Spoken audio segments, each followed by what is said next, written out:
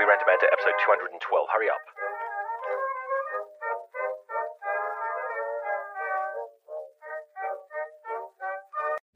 Okay, really quickly. Hi, sheddies. It's me, Eddie Stevens. I'm in my shed. The time is now 3 p.m. my time, and I have to be at work in an hour. It takes me about 10-15 minutes to get to work, so I'm going to have to record this really in about 20 minutes so that I can then edit it and release it before I go to work, and I'm at work all day blowing people for a living. So I want to get this done as quickly as I can. If you're one of the people who listens to me at like double speed, fuck knows how you're going to understand this because I'm going to be talking extra quick. I feel like I talk very quickly anyway, so you're in big trouble if you're doing that. But anyway, I've got to blow my load as quick as I can. So it's Rugby Rant Banter, episode 212. Let's go.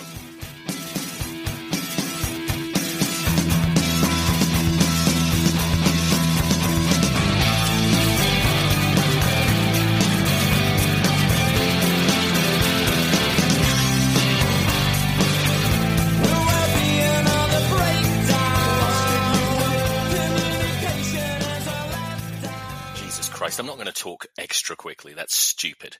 I'm such a mumbling, bumbling, stuttering buffoon that if I try and talk quicker than I already do, I will stammer and all the shit that I just implied. But anyway, the good thing is there's not a lot to talk about except this upcoming game against Scotland.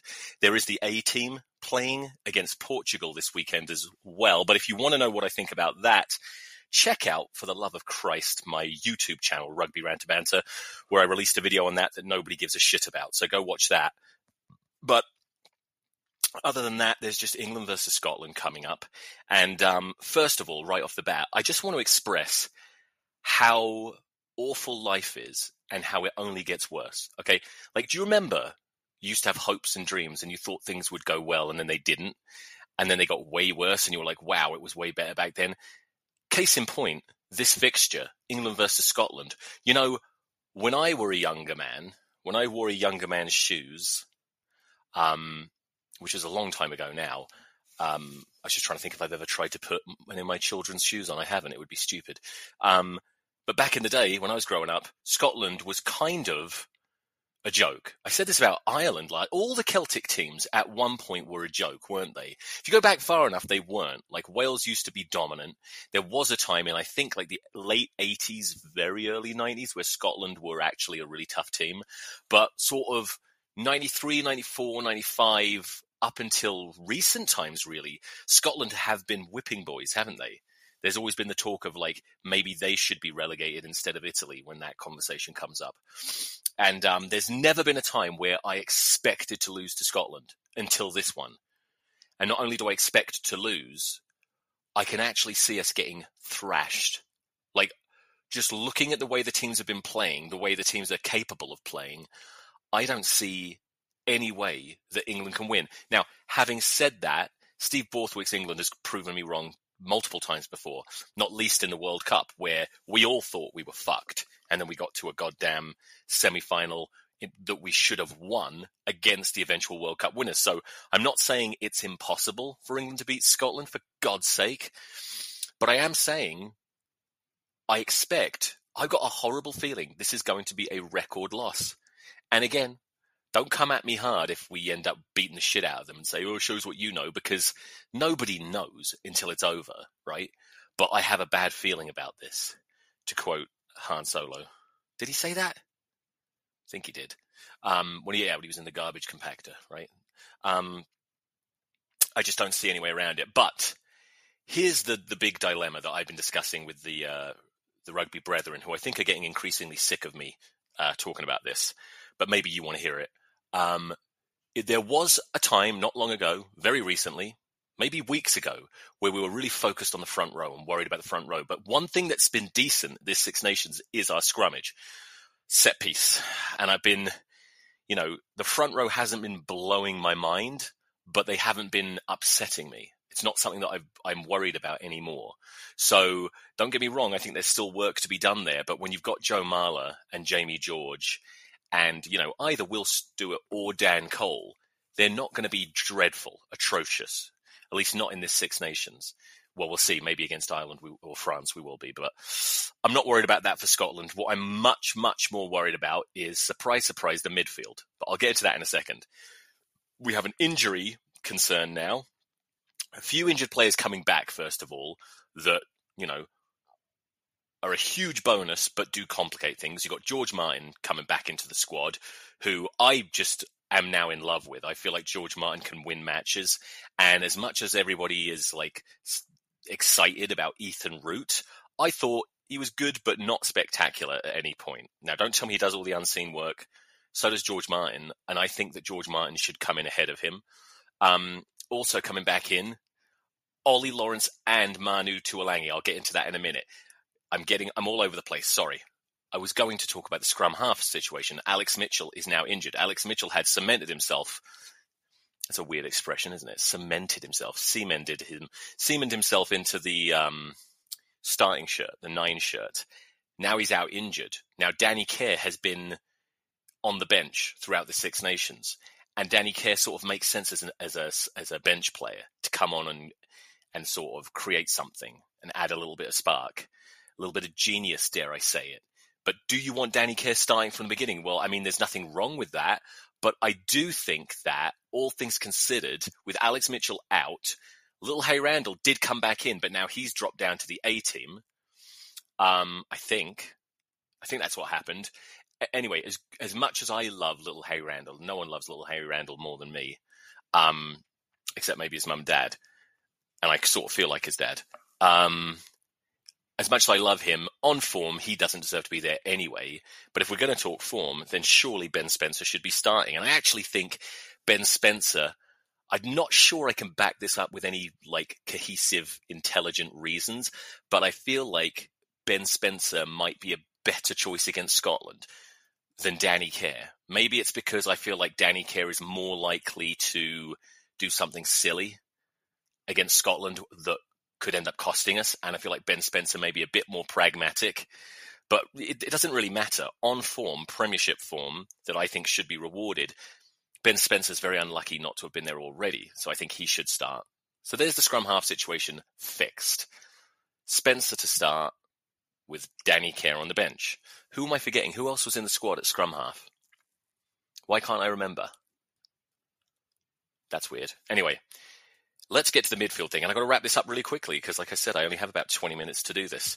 The midfield combo for the first 2 matches, it's only been 2 matches, feels like it's been more in this Six Nations, has been Fraser Dingwall at inside centre, Henry Slade at outside centre. Now, here's the thing. It's a new combination.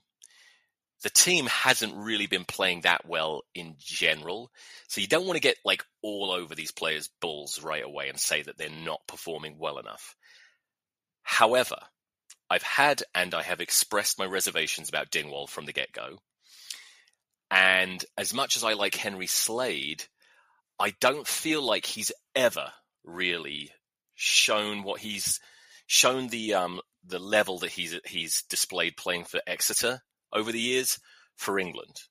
Maybe he's had some good games here and there, but generally I feel like he's underachieved and failed to really deliver. Now, I'm not saying I don't want him in the team, but all I'm saying is that the fact of the matter is a midfield combo of Dingwall and Henry Slade is not going to threaten Scotland. They will not be concerned. Okay? Now, there's a 50-50 chance in my mind that Borthwick's going to stick with that combo, maybe higher than 50-50. Maybe he'll feel like he wants to, stick with what he committed to and give them time to develop together. But I think, do you know what? I don't even want to say it's a mistake to keep it. I mean, I personally, I think it was a mistake from the get-go. But since he's committed to it, I'm not 100% against him persevering. But the fact of the matter is, if you want to win this game against Scotland, you want to give your team the best chance of winning, first of all, Ollie Lawrence has to come back in. Okay?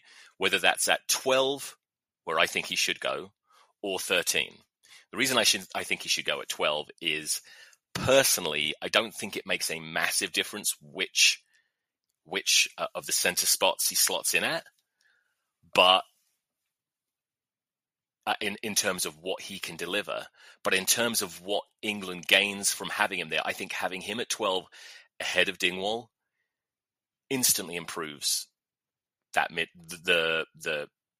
the back line and the whole team. Now, here's where it gets tricky. I do not believe that... Well, first of all, I don't believe that we need to be pinning all our hopes on one player. So it is concerning to me that the first thing I think when Ollie Lawrence is available is, oh, thank fuck, he'll save us, because we don't want to have to rely on one player. That being said, when you look at Manu Tuilagi, that's even more the case. England has been sort of relying on Manu for over a decade now.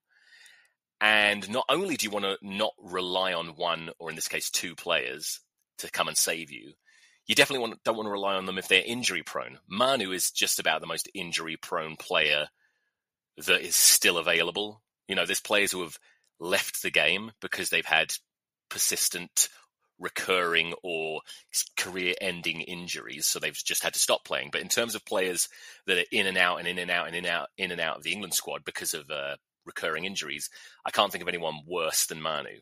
But, and by the way, Ollie Lawrence seems to be similar. Let's hope, it's too early to know, but let's hope this doesn't become a trend for him. But having said that, as regressive as I think it would be to start Manu in that England backline, and as much as I know it would piss off the vast majority of real English rugby fans, if this was a World Cup final, how are you not going to pick Manu and Lawrence? Don't tell me you think Dingwall and Slade, or even Dingwall and Lawrence, or even Lawrence and Slade is going to be more effective, more dangerous, harder to deal with for Scotland than Lawrence and Manu in whatever positions you put them. It's just, I feel like it's kind of obvious. Now, that being said, do we care about this one-off match more than England progressing and developing? Does sticking with the same combo we've been using actually lead to development? Or is it a futile waste of our time because actually this isn't a very good combo that's never going to... the more I think about it, the more I just don't have much faith in it. And not only do I want Lawrence back in there, but I just keep looking at, young up-and-coming players like Hartley at Saracens. I'm looking for people to come and save us from the position we're in. Now, I know that this all probably sounds really hard on Henry Slade. But remember, I do like Henry Slade. I even like Fraser Dingwall. I just don't think that they're the answer for England. Now that I've fucking fucked around with all of that nonsense and sort of sat on the fence about it, haven't I really? Who would I pick against Scotland? Well, I'm not buying the idea that it's somehow unfair on someone like Dingwall to now drop him. Rugby fans get really weird about this. I remember years ago, someone was it might have been Mike fucking Brown, but it might have been Manu. No, I think it was Manu Tuilagi got picked on the wing for England. And a very common response to it was fans saying that they felt sorry for wingers, English wingers, and that it was completely unfair on them. How are they going to feel when they're not even, someone that doesn't even play their position is getting picked? Who gives a fuck? I don't give a fuck. Why would you give a fuck? It makes no difference. This is a professional sport. The coach needs to pick the players that he thinks is best for it. If he decided that Alfie Barbery would be better at inside centre than the other options, so Fraser Dingwall got dropped, and Alfie fucking Barbery of all people, or Ellis Genge was suddenly at inside centre, aside from the fact that we'd all be extremely excited by this insane move, no, I wouldn't feel sorry. I mean, I'd feel sorry for Dingwall in the sense that I feel sorry for anyone who gets dropped for England. I feel sorry for all the players that have never been picked for England and never will. But it's irrelevant. I don't feel that sorry for them, and I wouldn't feel that sorry if Dingwall got dropped. If he gets dropped for Lawrence and or Manu, it's like there's not really much shame in that. They're better players. So having said all that, I think I probably would slot Lawrence in at 12 and keep Slade at 13 and have Manu on the bench. Or I wouldn't have Manu on the bench. I haven't thought about it enough, but I think I would definitely go with a starting combo of Lawrence and Slade, because I do think, I think it was Brother Jonesy in the Brethren chat was saying that maybe having a player of Lawrence's quality outside of Dingwall will allow him to sort of express himself better. And I don't think Slade's a bad player to have outside you. You can argue that Lawrence is going to bring increased physicality, which of course he will, but I don't think that the limitations of Dingwall in an England shirt are down to Henry Slade. And I don't think that Brother Jonesy was saying that. I am just saying, I think that I've never been a fan of Dingwall at 12, so I think you bring in Lawrence at 12, keep Slade at 13. They can sort of, as you know, and we all know, the number on the back of their shirt doesn't mean as much as it used to. They're going to move all around the place. But I think I'd probably stick with that, something like that. But, what is Borthwick going to do? I'm torn. Like, I could totally see him just going, fuck everyone. I'm putting Lawrence and Manu in so we can win this game. I could also see him going, no, I'm going to stick with the combo that I have entrusted and they're going to repay my faith. We'll see. No matter what we do, I've got a really bad feeling about this. I don't think it's going to go well. Okay, that's all I have to say. So I just jumped in and gave you a shitty little podcast to be all doom and gloom and probably annoy you with what I said about Dingwall and Slade. But whatever, it doesn't matter. Like I said, check out my YouTube channel so you can see that England A video. Just making sure there's nothing else. Yeah, we'll see how it goes. Follow me on Instagram at Eddie Stevens Massive. Follow me on Tinder if you're some kind of homosexual porn hound at Eddie Stevens 0. And follow my YouTube channel, Rugby Rant Banter. If you really want to, you can follow me on Twitter or X at Eddie Stevens with an extra S at the end, but I very rarely do anything on there. Okay, bye.